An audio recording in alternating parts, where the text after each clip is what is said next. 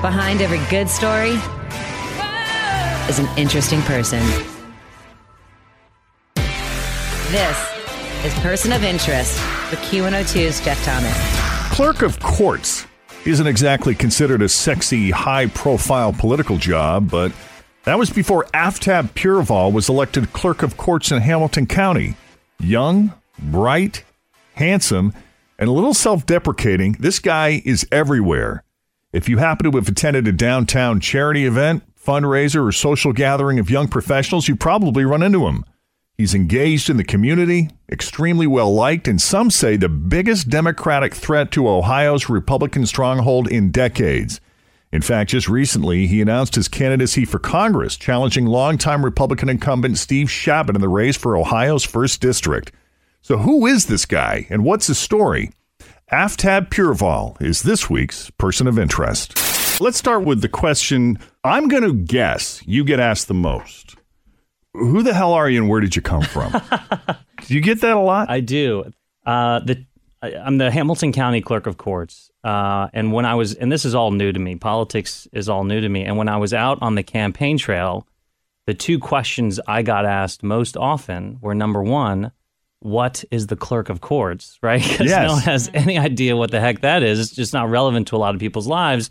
And number two, what is an AFTAB? Is that a prescription? Is that a P&G product? And you're famous for that. You're famous for your political ad when you were running for clerk of courts. It was kind of a play on the famous Aflac commercials with the duck. Yeah. And my story, as with everyone else's story, really starts with my parents.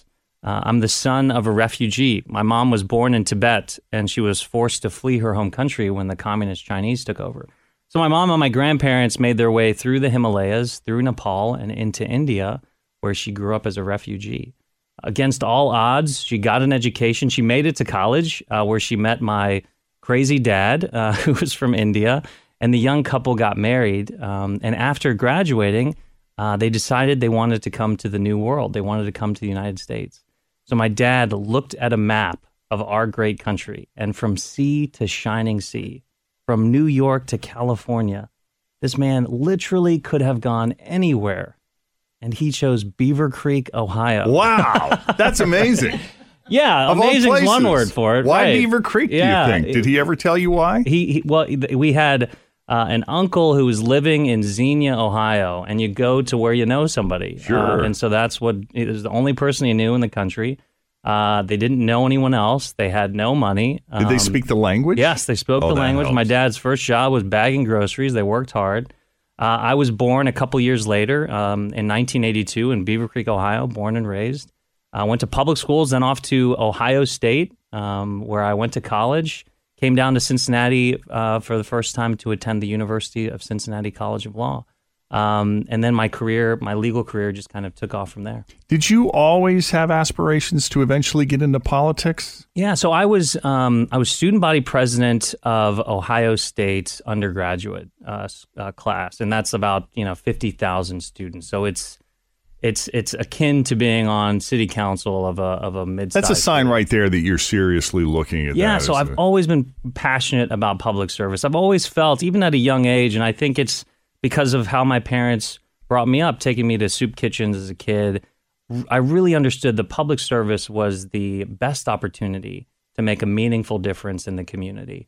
I knew that as a young age, and I know that today as I kind of pursue being the clerk of courts and politics in general. So you graduate from Ohio State, you come back here. I attended the UC College of Law, and while in law school, I worked at the Legal Aid Domestic Violence Clinic, representing battered women who couldn't afford an attorney. And after law school, I moved to D.C. Now, I also worked while in law school at the Warren County Domestic Relations Court. So family law, domestic violence is something that I was and am very passionate about. But I moved to Washington, D.C. to work at a massive law firm. And I was there for 4 years practicing antitrust litigation, which is about as interesting as it sounds. But I got homesick. I wanted to come back to Cincinnati, wanted to come back to Ohio. I'm half Indian, half Tibetan. I look Hawaiian, but I'm all Ohio. So I moved back and I served. I was a special assistant United States attorney for the Department of Justice in Cincinnati and in Dayton, which is a fancy way of saying I was a federal prosecutor. Wow. So you're prosecuting some huge cases. Yeah. So I worked on a case in the Sixth Circuit, keeping a drug dealer in jail. I worked on child pornography cases, which are just they're very hard. The evidence there is really challenging. But again, it was a unique opportunity to serve my community. After doing that, I transitioned. My most recent role, I was the global brand attorney for Oil of Olay at Procter & Gamble, which made me a beauty attorney, which is ridiculous. But you were in charge of defending the brand of Oil of Olay. That's right. Wow. That's right. It's really a wonderful position because you're in between R&D and the marketers. And the marketers, they want to say something like, well, Olay makes you look 100 years younger if you use this moisturizer. Can we say that, Aftab? Right, exactly. That's the question. So you're the guy that would say we can't say that. Yeah, of course. I mean, well, if we have the science and the data to back that up, then yeah, let's be as aggressive as we can to move this product and to help people use our product. But we have to be true to the facts. We have to be true to the data. So it was a unique position because it's really the one job at P&G that puts you right in between the science and the business. And so you really do have a unique perspective on the challenges and the advantages that each brand is facing. That's interesting. Yeah. What led you to run for clerk of courts after that journey? I know. I think it was the glamour. Really? Yeah, it was the sex appeal. It's a sexy job. It is a sexy job. Yeah. No, it was my time as an attorney. The courts are special. They're the one place in our government, in our society, where the playing field should be absolutely equal, where it shouldn't matter what you look like, where you're from, how much money you have, where you should get the same fair shake across the board. And we all know, while that's our ideal, that rarely happens. Oftentimes it matters a great deal what you look like, where you're from, or how much money you have. And so it's always been important to me that incredibly qualified and passionate people run for or apply for jobs that have an impact on making our courts better, on challenging them to be more efficient, to be more just. And the clerk's office, we joke about it. It's not high profile. It's certainly not leading the headlines in our local press, but it has an inordinate impact on the application and on the access to justice. And that's something that I'm really passionate about as an attorney, as a former federal prosecutor. You, for all intents and purposes, you overthrew a big name. I did, yeah. In that office. I did. Since then, now, you just recently announced, just as we were setting up this interview, you announced your candidacy for... Yeah, so we've announced that we're going to be running for the first congressional district to represent the people in the first district in Congress and for the United States Congress. The first congressional district, for anyone who doesn't know how the districts are divided. Yeah. They wouldn't be, I wouldn't blame them because our districts are drawn in just an irrational and crazy way. Gerrymandering is a word that gets thrown out a lot. And it's true. The first congressional district is just incredibly gerrymandered. So it includes the western part of the city, some of the urban core. It includes some of the northern suburbs. And then for some reason, there's just this little sliver of Indian Hill on the east side. And then it includes all of Warren County. All of Warren County. Wow. Yeah, so I'll say creatively drawn district. Is Warren County the newest addition to the district? Yeah, that's right. Yeah, so the district was redrawn in 2010, and the addition was Warren County. Yeah. In a Republican stronghold like Warren County, this is going to be a challenge for you. Yeah, there's no doubt it'll be a challenge. The clerk's race was a challenge. Jeff, I'm a brown dude with a funny name, right? My name is Aftab Purval. And it was the same challenge that we had in the clerk's race. But we ran as hard as we could. We tried to meet voters where they were. So I was in I went to the Harrison Homecoming Parade. I would go all the way out to Anderson Township, meet voters there. I met voters wherever they were, and I just shared my vision and shared my passion, and that worked out. It's not rocket science. If you do the work, if you meet voters, if you approach them in a genuine way, people tend to be drawn to you, and your message will resonate. And by doing that, I became the first Democrat in over 100 years to to be elected the clerk of courts. That's pretty huge. So I'm no stranger to long odds and to challenges. And we have the same challenge for Congress, but I'm going to apply the same principle, trying to meet as many voters and talking to them about issues that they care about. I overheard a political reporter say, and this is a political reporter who is everywhere, goes to all of the parties, all of the events, all of the fundraisers, you name it, they're there. And she says, AFTAB is everywhere. I don't know how he does it. Well, I have a very forgiving fiance, so that has to be said right off the top. She's incredibly supportive. I'm lucky to have her as a partner. But if you want to represent the citizens of the 1st Congressional District or the citizens of Hamilton County or the city of Cincinnati, whatever it is, you have to be part of that community. You have to go to the events and not just go begrudgingly, but go and meet as many people as you can and talk to them. But more importantly, listen. Listen to the issues that they're frustrated about. Listen to the fact that they're frustrated about the Western Hills Viaduct and their commute is being disrupted because of that, about the Brent Spence Bridge.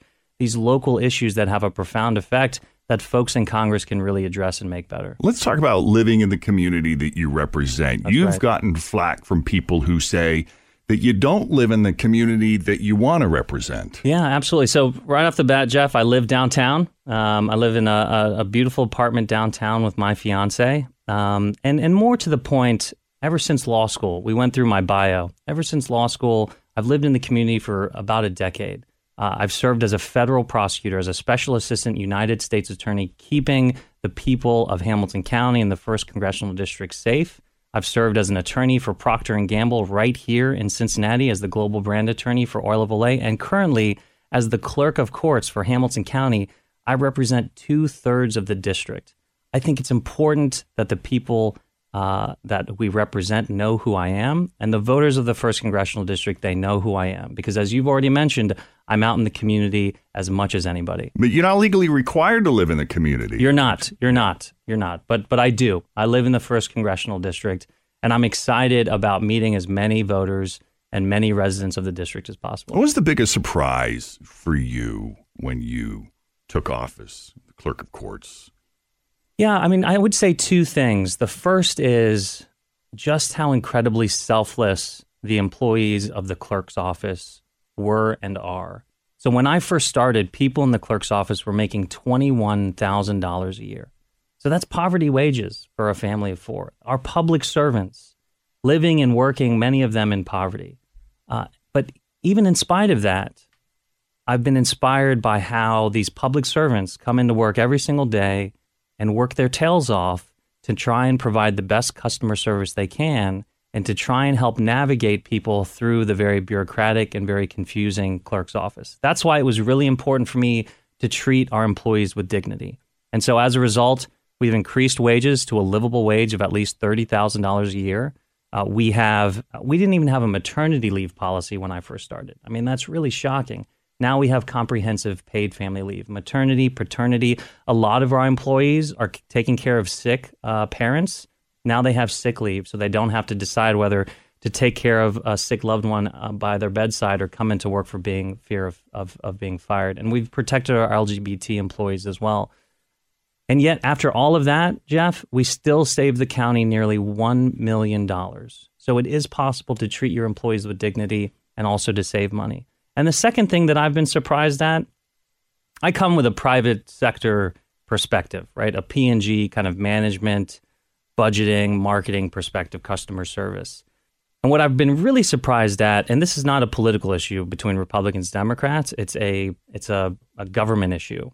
There is no appetite for risk in government. All bureaucrats, all the politicians, whether they're Republican and Democrats, they're very risk averse. At P&G, if the risk is less than 50% and the upside is, a better bottom line, you're going to take that risk. In government, if the risk is, 5%, you're probably not going to make that decision. The political implications of screwing that up That's are exactly so right. high. So people are very risk averse. Yeah. But my whole philosophy in going into the clerk's office is to create intentional change, to leverage technology, to try and make the office more efficient, to improve customer service.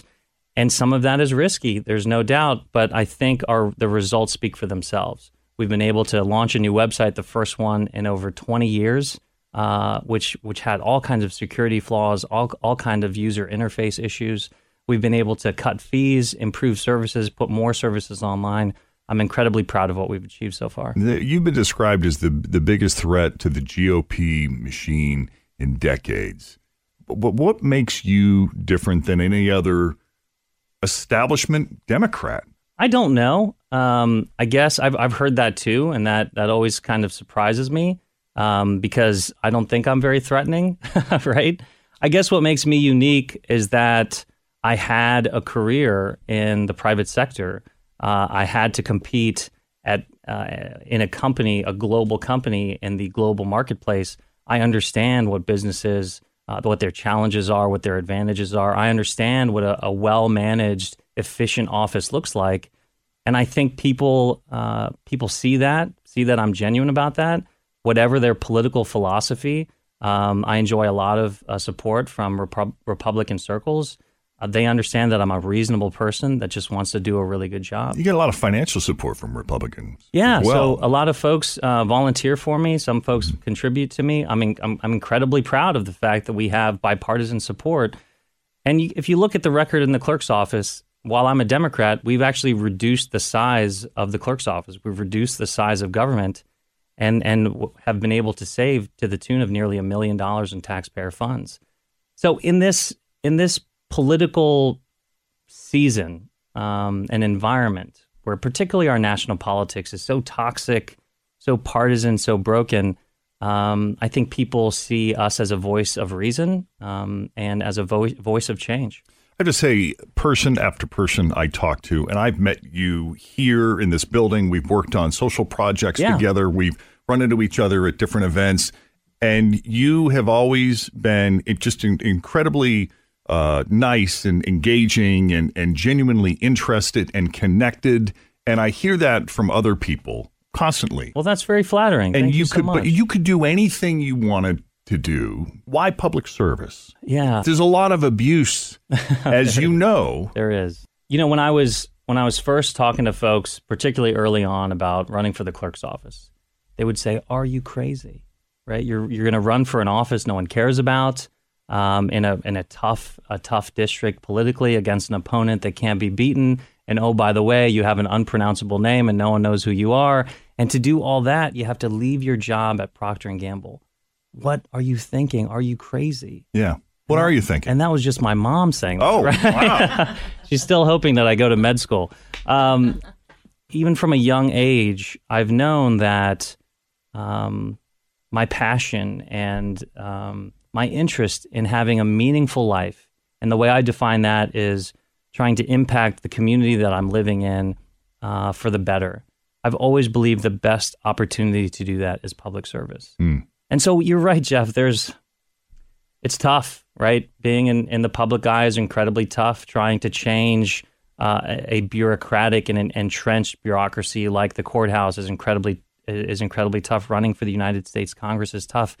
It's hard, but it should be hard. I like that it's hard, because if you really want to stand up and say, I'm the one that should represent this community of people, then you better be prepared to sacrifice for it. Because at its core, public service is about sacrifice.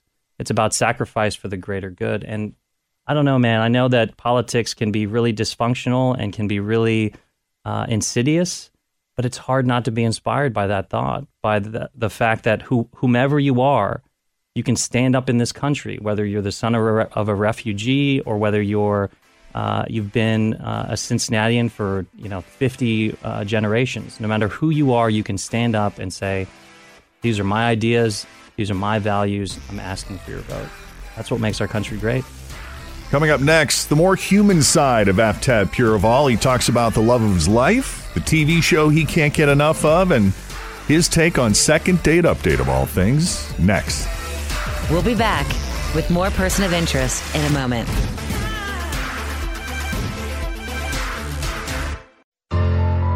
And now, Person of Interest with Q102's Jeff Thomas continues. Welcome back to Person of Interest. We're talking with Aftab Purival, Hamilton County's Clerk of Courts, who defied the odds by overthrowing one of the most recognizable names in Hamilton County politics when he won that seat in 2016. Now he's running for Congress, and we have pretty much spent the last 20 minutes hearing from Aftab, the politician. But what about Aftab, the regular guy? What do you do when you're not working? I love to hang out with my friends and family. Do you have any time? Do you have a lot of free time? No, I don't. So in addition to all of that, my fiance and I are planning our wedding. It's going to be taking place in May. We're competing with the royal wedding. Yeah. Does she know what she's getting into? She does. She's incredibly supportive, as I mentioned. Where did you meet her? Incredibly loving. She hates it when I tell this story, but I'm going to go ahead and do it. So hopefully she doesn't listen to this podcast. But we met at Neons. We met at Neons. We met the old-fashioned way, the analog way, no dating apps or websites. We were both at Neons one night and several years ago.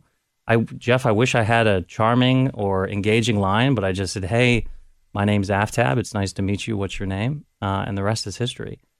You said the exact same thing to me when I first met you. Well, it turned out very different. It did turn out differently. It did. So like, how long were you just sort of friends? Like, at what point did you say, were you interested right away in her, or did some time pass before? Right away, I was interested. Really? And she's a catch. She's a doctor here in town. At the time, she was applying for residency programs, so I had to pursue her. So it took all of my what charm and wit that I have, but I wore her down. So she moved to Cincinnati to pursue our relationship a few years ago, and she fell in love with the city the same way that I did, and we're getting married. I couldn't be happier. Wow. About it. She really is my soulmate. But the one thing that I am sad about is now that we're in a happier relationship, getting married, my dreams of being on Second Date Update are over. Yeah, I dashed. I just crushed. I mean, it's just... I don't know. We've had some married guys end up on Second Date Update. Jeff, I won't be one of those guys. Okay. You are incredibly talented, though, man, because whenever I listen to Second Date Update, the woman picks up the phone. It's early in the morning. I'm sure she doesn't want to talk, and it's an awkward situation, but you're really good at coaxing the person into the conversation and having them open up. I mean, you got a talent, man. Well, here's what Second Date Update. We got to be very careful because we want them to come on and we want them to talk to us. So there is a bit of you have to disarm them a little bit. Yeah. But then if you find out that the person you're talking to is this horrible human being who is up to no good, you can't really judge them. Yeah. Because then you make them sorry they came on, and then nobody's going to come on. You're very good at that. I mean, the no judgment, the supportive, the persuasion. I'm trying to be. Every now and then you can hear a little snark in my voice, or you can tell when I'm annoyed. Well, every now and then you're right to be snarky. I mean, I'm sure I've been guilty of yelling at the radio as I'm listening to some of these stories. So you hang out with your friends. You're planning their wedding of the century. No. It'll be a modest affair with our loved ones. But I'm really looking forward to it. There's so few times in your life where every single person that you've met who's special to you throughout the journey of your life comes together in one place. Worlds are going to collide. Yeah. And I'm so looking forward to sharing Cincinnati with them, sharing this special moment in our lives between Whitney and myself. It's going to be a wonderful, wonderful few days. What are you and Whitney binge watching on television right now? So we have very, very different tastes in TV. So you have two TVs in your house. Yes, we do. But the thing that we both love, and it's totally mindless, and it's a quick hit, is comedians in cars getting coffee. Oh, Jerry Seinfeld. Yeah. It is just, Jeff, it's usually around 15 minutes, and it's someone, really interesting like Chris Rock or whomever. And I love seeing behind the scenes with two comedians just kind of breaking down comedy, breaking down what it's like to try and break into the industry. There's a lot of similarities I see between that and politics, believe it or not, because it's all about getting up there and being totally vulnerable, and maybe there's a risk that you're going to look like an idiot. Yeah. But it's your passion, you're driven by it, and it's just about the reps, about getting up there and trying to meet as many people. Politicians are notoriously guarded in showing their human side. What would you say is the most embarrassing thing that you? If I was to sit Whitney down and say, what does he do that just embarrasses the daylights out of you? I have embarrassing tastes in television and in movies. It's less so now because I don't have time, but I was a big fan of The Bachelor and Bachelorette. Really? Yes, just embarrassingly big fan. So Jeff, I loved watching it. I get a kick of just the cheese factor of the schmaltz of it. I think it's interesting. Sometimes I get wrapped up in the storylines. Obviously, it's incredibly funny. And then from a movie perspective, I'm an embarrassingly big fan of romantic comedies. Before we started, we were talking about You've Got Mail, Crazy Stupid Love, right? The golden age of rom-coms when Harry Met Sally. I mean, this is my wheelhouse. Hanks and Meg Ryan. Yeah, that's it. Really, this is throw on a good rom-com after a long day. Who knew nice that you were relaxing. such a sensitive guy? I don't know about that. My fiance, on the other hand, is totally the opposite. She loves weird, kind of quirky sci-fi movies. So we often have to come to a compromise. Yeah. Going back to The Bachelor, have you ever imagined yourself in the position, of course, prior to your relationship with Whitney? Yeah, sure. If you were on The Bachelorette, yes, as a competing bachelor, you're a good-looking, charismatic guy. How would you play that kind differently? Man. How would I play How that would you play differently? that? I think the gimmicks never come through. No? Maybe I've thought about this too much. So there's two different approaches, right? There's the approach of, okay, I'm gonna get the girl. I'm really genuinely looking for love. And then there's the folks who just want to be a TV star. Right. So in order to be a TV star, you've got to kind of stick out with the gimmicks. So people will, on that first meeting, in the first day when they walk out of the limo, people are dressed up, as all sorts of things and costumes and try and make a big scene. I think those people are just trying to be a TV star. But if you are genuinely looking for love, there should be no difference in how you approach it in real life versus TV. So I would probably, the same way I met my wife, I would probably just walk up, approach her, try and make her laugh. Self-deprecating humor always works in my experience. Probably make fun of my name or make fun of the fact that I'm the clerk of courts. And just try and get to know her and ask her about herself. Was there? I was going to say, like, is there a pitch? Because in politics, if you're at a fundraiser in someone's home, right, you sort of give a speech. You tell them a little bit about yourself. Are there similarities in how you pursued Whitney? Did you put those political skills to work to try to win her over? I did not. No, I'm embarrassingly ill-equipped. I mean, she's my kryptonite. She sees right through me. She really has a unique ability to make me utterly vulnerable, and that's, I think, one of the biggest reasons why I love her. I wish she was here to answer this question. Do you think she's ready for this crazy ride? I hope so. She saw the clerk of courts race. She knows the challenges of it. She was with you through all of that. She's with me through all of it. Incredibly supportive. She's a professional herself, and has a really demanding job. Caring for incredibly sick people in the hospital. And so oftentimes, people will say, is she really ready for this? And when I ask her about it, she just kind of rolls her eyes and says, Aftab, you're the clerk of courts, but I'm dealing with life and death situations every single day. So wow. I think she's equipped. Where do you see yourself 10 years from now? I don't see myself in a specific office or a specific point in my career. My North Star, my guiding principle and value has always been to try and be useful and to try and be kind. From the useful front, whatever it is, whatever office I'm in, whether I'm in politics or not, I'm going to continue to try and make Cincinnati, Hamilton County, the tri-state area, as good as it possibly can be in whatever capacity that is. And I'm confident that my friends and family around me will continue to challenge me to be a kind, generous, and empathetic person.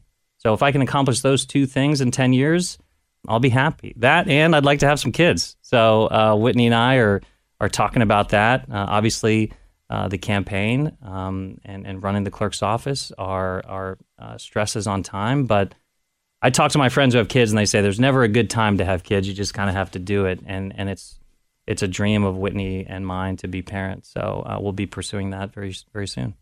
Aftab Pureval, thanks for coming on Person of Interest. Thanks so much for having me. Person of Interest is produced by Natalie Jones. If you found today's guests and the subject matter as interesting as we did, send us an email to POI, which stands for Person of Interest, POI@WKRQ.com. And feel free to make a suggestion for a future Person of Interest. We'll be producing more of these episodes in the coming months, so be sure to check back and don't forget to rate and review us on iTunes.